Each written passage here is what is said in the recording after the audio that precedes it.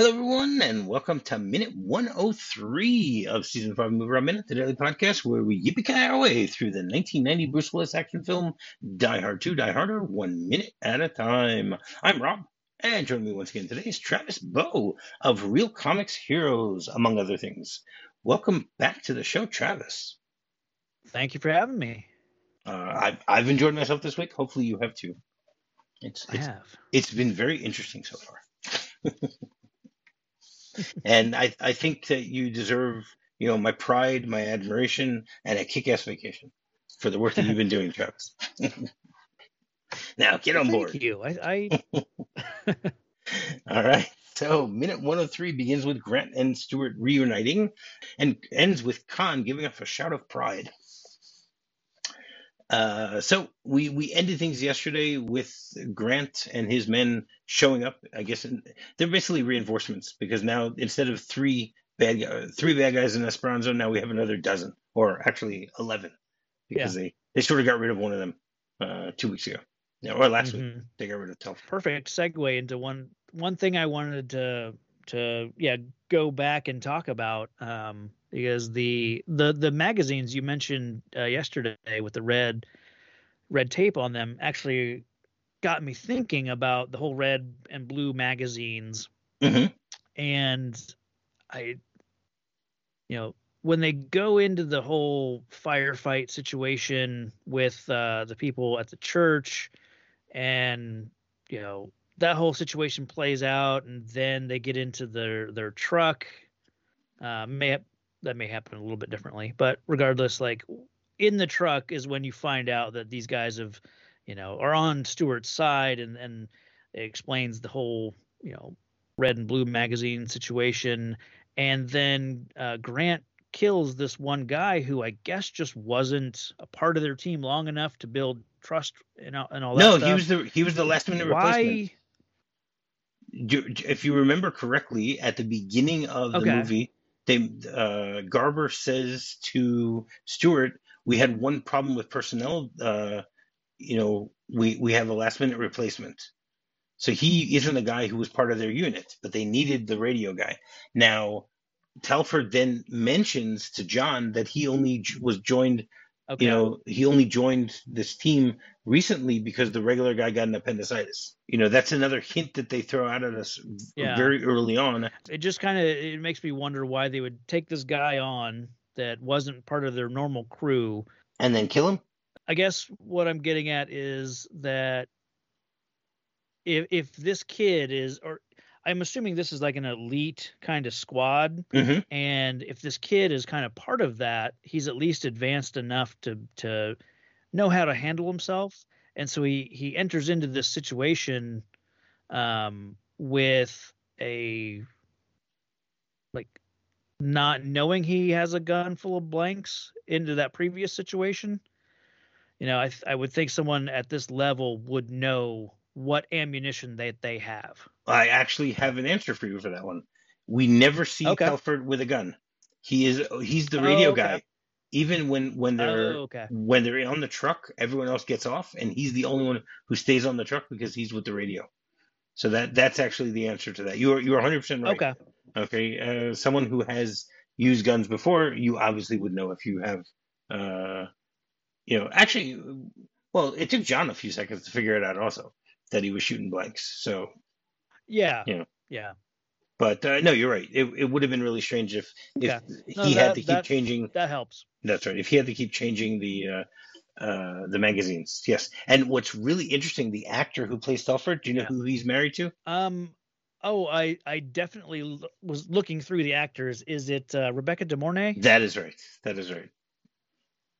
Okay. So, I was trying to find out who Khan was, so I was just kind of clicking through the actors and looking at their pictures, and I saw that guy with, in a couple photos, he was with Rebecca De Mornay, so I assume, maybe they were together at one point. Now, from what I understand, they're still together. They've been together for like 20 years or whatever it is. At the time of this movie, they weren't together yet, but They got married a little, or actually, I don't even know if they officially got married, but they're together since then. So yeah. So cool.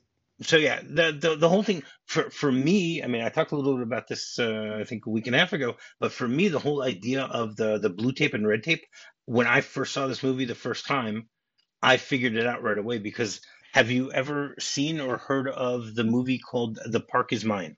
No. No, okay. So it was an HBO movie made in the 1980s. I think it was, if I remember correctly, maybe it was like 86 with Tommy Lee Jones. And it's about a Vietnam vet that decides to take over Central Park in order to get a ransom or whatever it is to help, maybe help a friend. I'm trying to even remember. It's been a while since I've seen it. But in that movie and in the novel, it mentions the fact that he has two different types of magazines. One that's red and one that's blue, and the one of them uses blanks and one of them's real. So that really, for me, it was like, oh wow, I was able to figure this out when I saw the movie because I had that other reference. I don't think I've ever seen it in any other movie ever since, which would sort of make sense that they could use this idea from here, but it doesn't seem as if they ever did. So yeah, that's just very weird. So basically, they're all getting back together. There's a lot of hugging, and then we have the line that I mentioned at the end of yesterday, but it's mostly in today, where Grant goes, "Colonel, if I may say so, you are some piece of work." And Stewart responds, "Thank you, Major. You're not so bad yourself." And then Grant turns to Esperanza and says, "Congratulations on your escape, sir." And he goes, "Thank you, Major. Maybe you should save them until we are all safe." Then, so it's very interesting because, like, I looked up the phrase "a piece of work." Do you know where that actually comes from? I was like shocked. No, I mean it comes from Hamlet. Oh, it's Shakespeare. Okay. In Shakespeare did a lot of words he invented, or probably phrases over the course of his writings. Yeah, I was just like very shocked that type of phrase, piece of work, would be, would come from him. It's actually, it comes from Hamlet, Act 2, Scene 2, where he's basically speaking to Rosencrantz and Guildenstern. And I'm not going to read through the whole thing, but basically what he says to them: "Look you, this brave overhanging firmament, this majestic roof fretted with golden fire. Why, it appareth no other thing to me than a foul and pestilent congregation of vapors. What a piece of work is a man! How noble in reason, how infinite in faculty, in form and moving, how express and admirable, in action, how like an angel." So I just found it really interesting that phrase comes from Shakespeare. Yeah. So I just thought that was really interesting. Cool. I wouldn't have guessed that. I mean, if you break it down, it kind of makes sense. Piece of work, being this thing that is notable, I guess. But yeah. But yeah, that's cool. Yeah, I just thought it would be a more modern reference, right? Which when I looked it up, I was like shocked. I was like, okay, I got to mention this. This is, we don't usually get much Shakespeare on my shows. Yeah, but it just really works. I mean, I like the way that they all compliment one another, on how great they are. Like, you're great. No, you're great. No, you're great. Yeah, it's like. The general, like, okay, can we do this later? That's right. It reminds me of like the scenes in. Did you ever see Spies Like Us with Chevy Chase and Dan Aykroyd? Yeah, like as a kid, and probably not in one sitting, just kind of broken up over Sunday Channel 4 kind of right. So movie of the weekend. Right. So there's a scene there where there are a whole bunch of doctors, and they all are in the tent. Oh, yes. And they go, doctor, doctor, doctor, doctor, doctor, doctor. It reminded me of that. And then for a more recent reference from Jojo Rabbit, where they all do the Heil Hitlers. They walk into the room and everyone has to do Heil Hitler, to 20 different people, right. and then they all have to respond back and that type of thing. So it's the same type of thing that it just seemed to me that what they're doing here is they're basically saying, oh, you're great. No, you're great. No, you're great. No, you're great. Yeah. And just, I like the way that it is.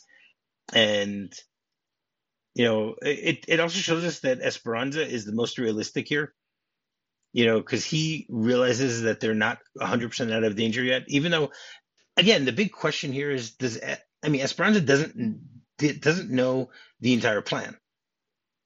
We talked about this in Die Hard, and now we've talked about it here also. Like, how much of the plan is everyone privy to? Like, right. Stewart knew that Grant and his men are joining them. Okay, Esperanza didn't know it. He was shocked about this whole thing. Did all of Grant's men know it?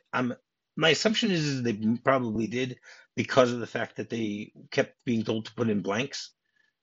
Yeah. So they needed to give some sort of explanation. But there's certain things that it's just strange that Esperanza doesn't know that they have this other squad of men that are going to be helping them out. That right. And that the firefight that they theoretically had, at the church was a fake one. Esperanza didn't know that, or at least right. Because also they break the glass before shooting out of the glass. If you notice right. that, they don't. Yeah. There's no place where they shoot through the glass. They break it, and then Grant goes, "Sir." Stewart says, "My congratulations, gentlemen. You've won a victory for our way of life, my pride, my admiration, and a kick-ass vacation. Now get on board." So I don't really know what the whole idea here is that the victory for their way of life. What is their way of life? For helping drug dealers? right. I don't like this phrasing either. It's too many things that he's listing together. Because what is my pride? He won a victory. The victory for our way of life. Pride. Victory for our pride. Victory for my admiration, and victory for a kick-ass vacation. Like, it's too many things that don't work together to be listing, the victories of. No, I don't think the victory is for all of those. I think that he's saying you won a victory for our way of life, and you've also won my pride, my admiration, and a kick-ass vacation. I think that's the way he's looking at it. I think we're missing Stewart say, like, after he says way of life, if he would have said, "I'm proud of you and you have my admiration. Now let's go have a kick-ass vacation." Like, right. It's too many things. It's a run-on sort of list of, things that he's congratulating them for that. It does not. The phrasing just does not work for me. Right, but I think he's just being very demagogue here with the way that he's trying to do it, trying to show all the men. All right, I'm very proud of everything that you've done. Oh yeah. Let's I don't know if he really means it, but he's let's just get out of here. I don't think he cares about each and every one of these guys. That's right. Well, he apparently doesn't care that 9 of his men, aren't there. It makes me wonder what exactly is their plan, because they're going to fly away. How are people not going to find them? It's not like in the first Die Hard or in Die Hard with a Vengeance that the idea is that if they think you're dead, then they're not going to look for you. Here, are they planning on? Right. I don't know. We never find out what their plan is here. I assume it's go to another country that either has like non-extradition or is an enemy of our country that we're not going to be able to go into to extract these guys. So that's my assumption. Right. I mean, he'll say later, talk about they're going somewhere tropical. I don't remember if they've specified where they're going. No. Okay. Well, they're probably not going back to Valverde. But yeah, that's yeah. But yeah, they're going to some unnamed tropical country, which could be anywhere. There's not really, they don't really mention anything about that. And then we see them start to move towards the plane, and then the shot changes. I did have a quick thing about Stewart telling his men to get on board. I actually took a little bit of a page from being on, podcasting with you a few times now. I looked up the phrase to get on board, or specifically on board, and kind of where that came from. Where, okay. I assume, just if you're thinking about it, get on board. Like, my mind immediately goes to, that probably comes from like traveling via ship, and the deck of a ship is going to be wood, made of boards, and so it probably started with literally get onto the ship, the deck of the ship. Makes sense. I think I'm close with that. It's according to, it was a etymonline.com, like some sort of database of etymology. The meaning get on board, a ship is get on board came from like the 1590s. Was transferred mid 19th century to stages, railway cars, and later aircraft. But I guess it also had something to do with the sides of a ship were known as like to get on board a ship was to mean to like get up next to a ship. You have the whole, like, one side of the ship is called the starboard, and so the side of the ship being known as a board, and it's kind of meant to be like if you were getting up alongside of a ship, that would be considered getting on board. Oh, wow. So it has to do with shipping, and then that becomes, getting on the ship, and then now getting on board means getting like, I'm with you. That's right. We're on the same page. That's right. Sort of I agree with your idea. That type of thing. Yeah. Oh, wow, very cool. Yeah. See, I'm glad that I'm able to inspire you to look for things that for some reason I didn't look up. So there you go. That works well too. At least we weren't looking up the same things. That works. Right. Yeah. Thank you for that, Travis. Thank you. So then we get a wide shot of the plane with all of the men standing by the plane, getting ready to disperse, I guess you can say. And then again, you see two ground people running across the screen. Yeah. Yeah. Nobody really cares about them. The opposite direction. Then then there's a fourth one running the opposite. That's right. They got. That's right. This place is lousy with ground crew. That's right. They got tons of ground crew just for no reason. And you also see like a guy when they're starting to walk up the stairs. Behind the stairs, there's a guy who has like a yellow stripe on him. So it looked to me like maybe it's a like a fireman or something like that. Like a fireman's jacket. If you look at second 26, you can see him the clearest at that point. So it's just very strange. Yeah, because he does not look like one of the men. So I don't know who he is. I don't know why he's there. And then you get more guys running back and forth. The grounds crew who are not supposed to even be there. Yeah, it seems like couldn't the police have slipped one of their guys into this whole grounds crew? Theoretically, yes. That's what you would think. You would think that they would send a group of elite soldiers into that. But then again, why would they need to if Grant told them that they don't need to? So I don't know. Yeah. Yeah, it's just very strange. And then the scene changes, and now we're on a helicopter.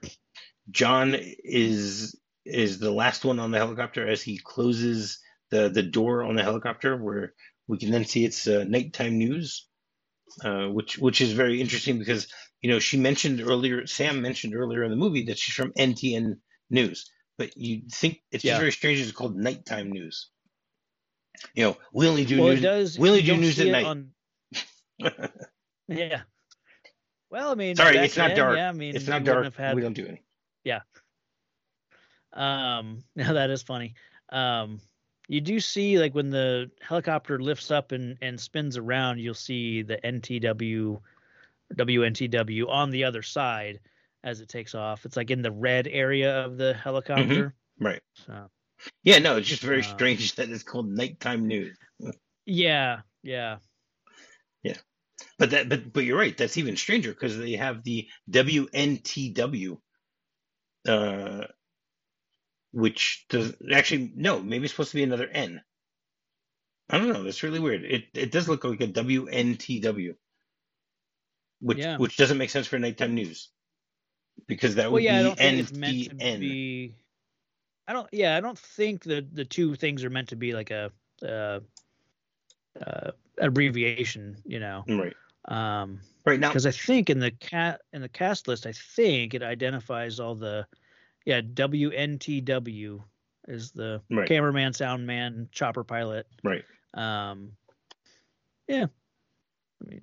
That's just a little strange. I did look up WNTW. There's a WNTW radio station out of Chester, Virginia, which would be close enough to Dulles that maybe they would be a news crew that would, handle stories like this. But maybe, I don't know why. It's an odd, I wonder if they made this up for this helicopter. Maybe they rented the actual helicopter from this radio station, but then why would a radio station, unless they're a massive network, why would they have a helicopter? Right. I don't know. Yeah. No, I don't know either. made me. I didn't think too much about it, about where that came from, and then the helicopter takes off. And my question is where's this helicopter located? Like, how did John get to where they needed to get to? Because John met Sam outside of the airport, so you don't think that they would have landed the helicopter outside of the airport. It's probably somewhere inside of the airport. Yeah, it's in the grounds, I'm sure. I mean, I'm pretty sure that's a pretty standard thing to have an area designated for helicopter landing zones, sort of thing, that's far enough away that you're not disrupting the air traffic, of the planes. But I buy that there's a helipad, on the grounds of the airport. Okay, well, being that I've done this minute by minute, so we've actually seen this before in this movie. When the blue light helicopter showed up at the airport, this is the exact same area that they landed in. So I guess that's the helicopter designated area, for the whole thing. So the plane takes the helicopter takes off. Now, I looked up the three men who are in the helicopter with them. Did you look up any of them? Did you find anything a little strange? I glanced at each of them. I saw one of them was a sound man in the previous Die Hard. That's right. The sound man, David Katz. Yeah. The others is in both, but you didn't look at what else he's been in. He was also in The Naked Gun. He played Arafat in the very beginning. When Drebin is fighting all of the different terrorists. So he's dressed up as Yasser Arafat. And I actually found on IMDb, they have a picture of all of these actors playing the terrorists sitting there with, Zucker Abrams. Zucker's. I don't remember if they're two Abrams. I think it's two Abrams, right? Or is it two Zuckers? I think it's two Abrams. Right. Abrams, Zucker, Abrams. So it's just very funny. Yeah, I don't remember. Yeah. But it is funny that he plays the sound man in both movies, both Die Hard and Die Hard 2. Yeah. Then we have the pilot's name is Robert Lipton, and he has 62 credits, but most of them are like one episode of TV shows or anything like that. There's nothing that I saw that really stood out of what he's done. Yeah. And then we have the cameraman whose name is Richard Domier. Domier. I don't even know how to pronounce it. It's Domeier. So, yeah, and right. So I'm not really sure. Now back to the pilot, Robert Lipton. He's actually the brother of Peggy Lipton, and therefore he is the uncle of Rashida Jones, the actress Rashida Jones, because Peggy Lipton was married to Quincy Jones. Huh. So. Okay. Yeah. So that's very interesting. So, and then Richard Domier, who plays the cameraman. So he only has 17 acting credits in IMDb. Again, nothing really jumped out at me to say that that apparently he was on the shopping channel for a very long time. He was a host on the shopping network. That's right. On yeah, QVC. I remember seeing. Yeah. So yeah. So those are the three of them that join them on their ride as they fly away. And as they're flying, John looks a little agitated. So the pilot turns around and goes, "What's the matter, cowboy? Ride too rough?" And he goes, "I don't like to fly." And he says, "Then what are you doing here?" And he goes, "I don't like to lose either." It goes to show how competitive a nature John has. So. Yeah. So I like the way they just throw that in there. Trying to basically macho. They're trying to out macho each other with the way that they're talking. The pilot's basically saying, come on, this is what you wanted. You're going to complain." And, then John gives his responses and stuff like that. So, yeah, I like the way they do that. Yeah. They do that well. And then and the whole time we see that Coleman is trying to figure out what's going on here. She doesn't know why John has dragged them along here.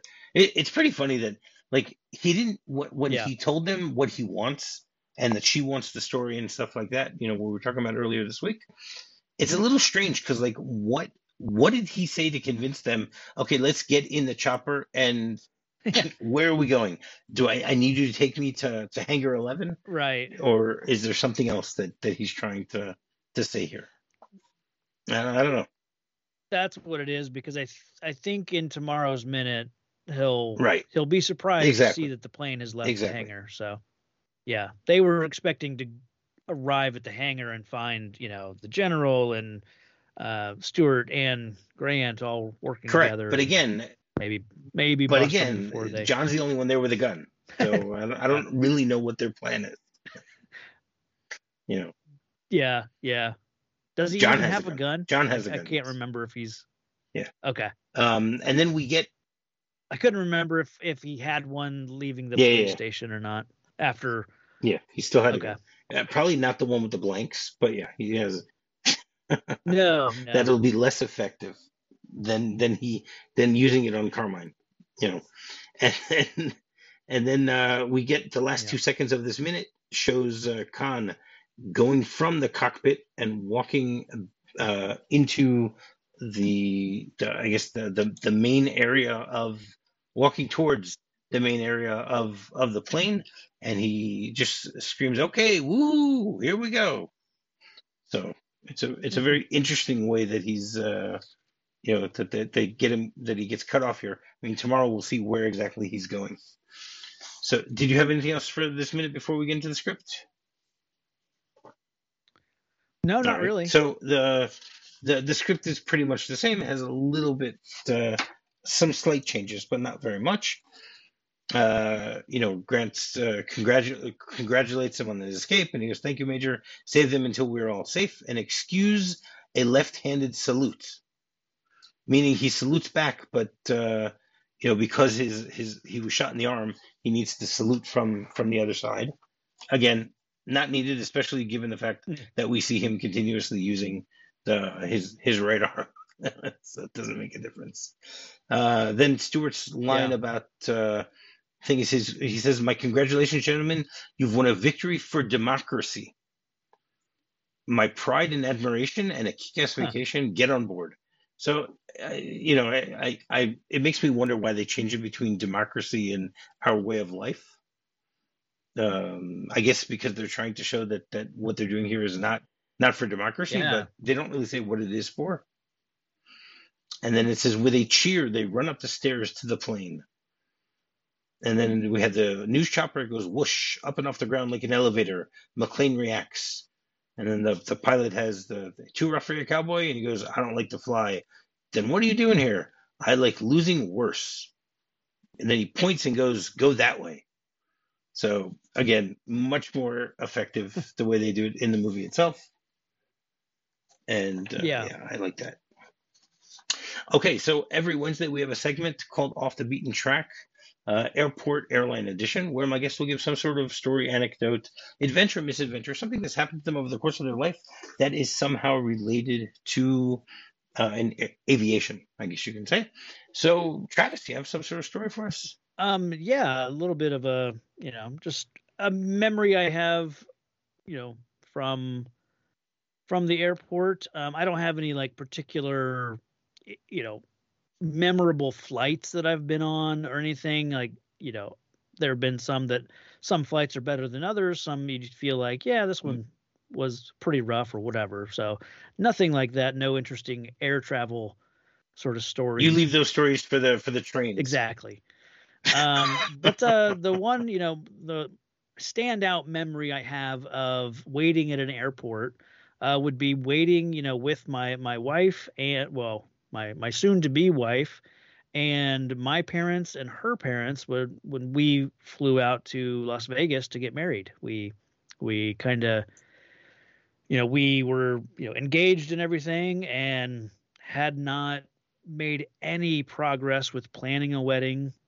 And so we decided, like, why don't we just go to Vegas and get married? And so we started planning that little trip, and we decided, well, we at least need to take, your parents and take my parents so that we're not like upsetting the parents by just running off and getting married and not telling anybody.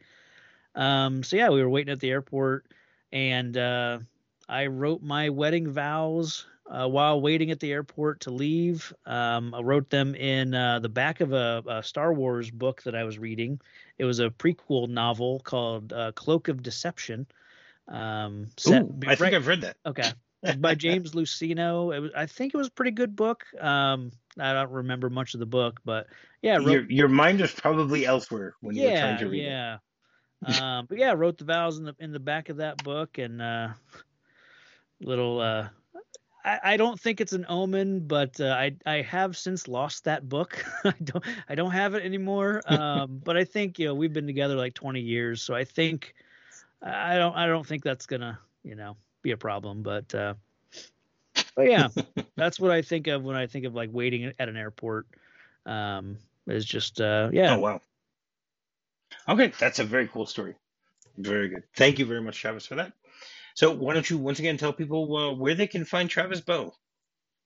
Yeah, I think in minute 1, Rob mentioned that I was from Watchmen Minute. Did one of these crazy movie by minutes projects a couple years ago. It covered all 186 minutes of the director's cut of Zack Snyder's Watchmen, along with Eric Nash. So we did that. We looked at the individual episodes for the HBO Watchmen series. It's recently been announced that DC is going to do an animated Watchmen movie. I probably telling the same story as the book. I don't think they're going to do a new thing, a new sequel or anything. So it could be interesting. Maybe Eric and I will dust off our microphones to maybe talk about that. I don't know. We haven't talked about it, but I'd be open to it. So maybe Watchmen Minute will return. Cool. Yeah. Very cool. After having just recently rewatched Watchmen, literally recently, and watching the HBO series, today, so it's all fresh in my mind, and I would actually be very interested in seeing that. I hope at some point I'll actually have time to listen to all 186 minutes that you guys did on it. It's on my list of things, of backlogged shows that I'm trying to get to at some point. I had fun doing it, so hopefully people had fun listening to it, and hopefully you will in the future. That is the hope. And finding me is very simple. Just do a quick search for MovieRob Minute. You can find me on Facebook. You can find me on Twitter. You can find me on my website, MovieRobMinute.com. So until tomorrow, yippee-ki-yay. Yippee-ki-yay. If you're fond of sand dunes and salty air, quaint little villages here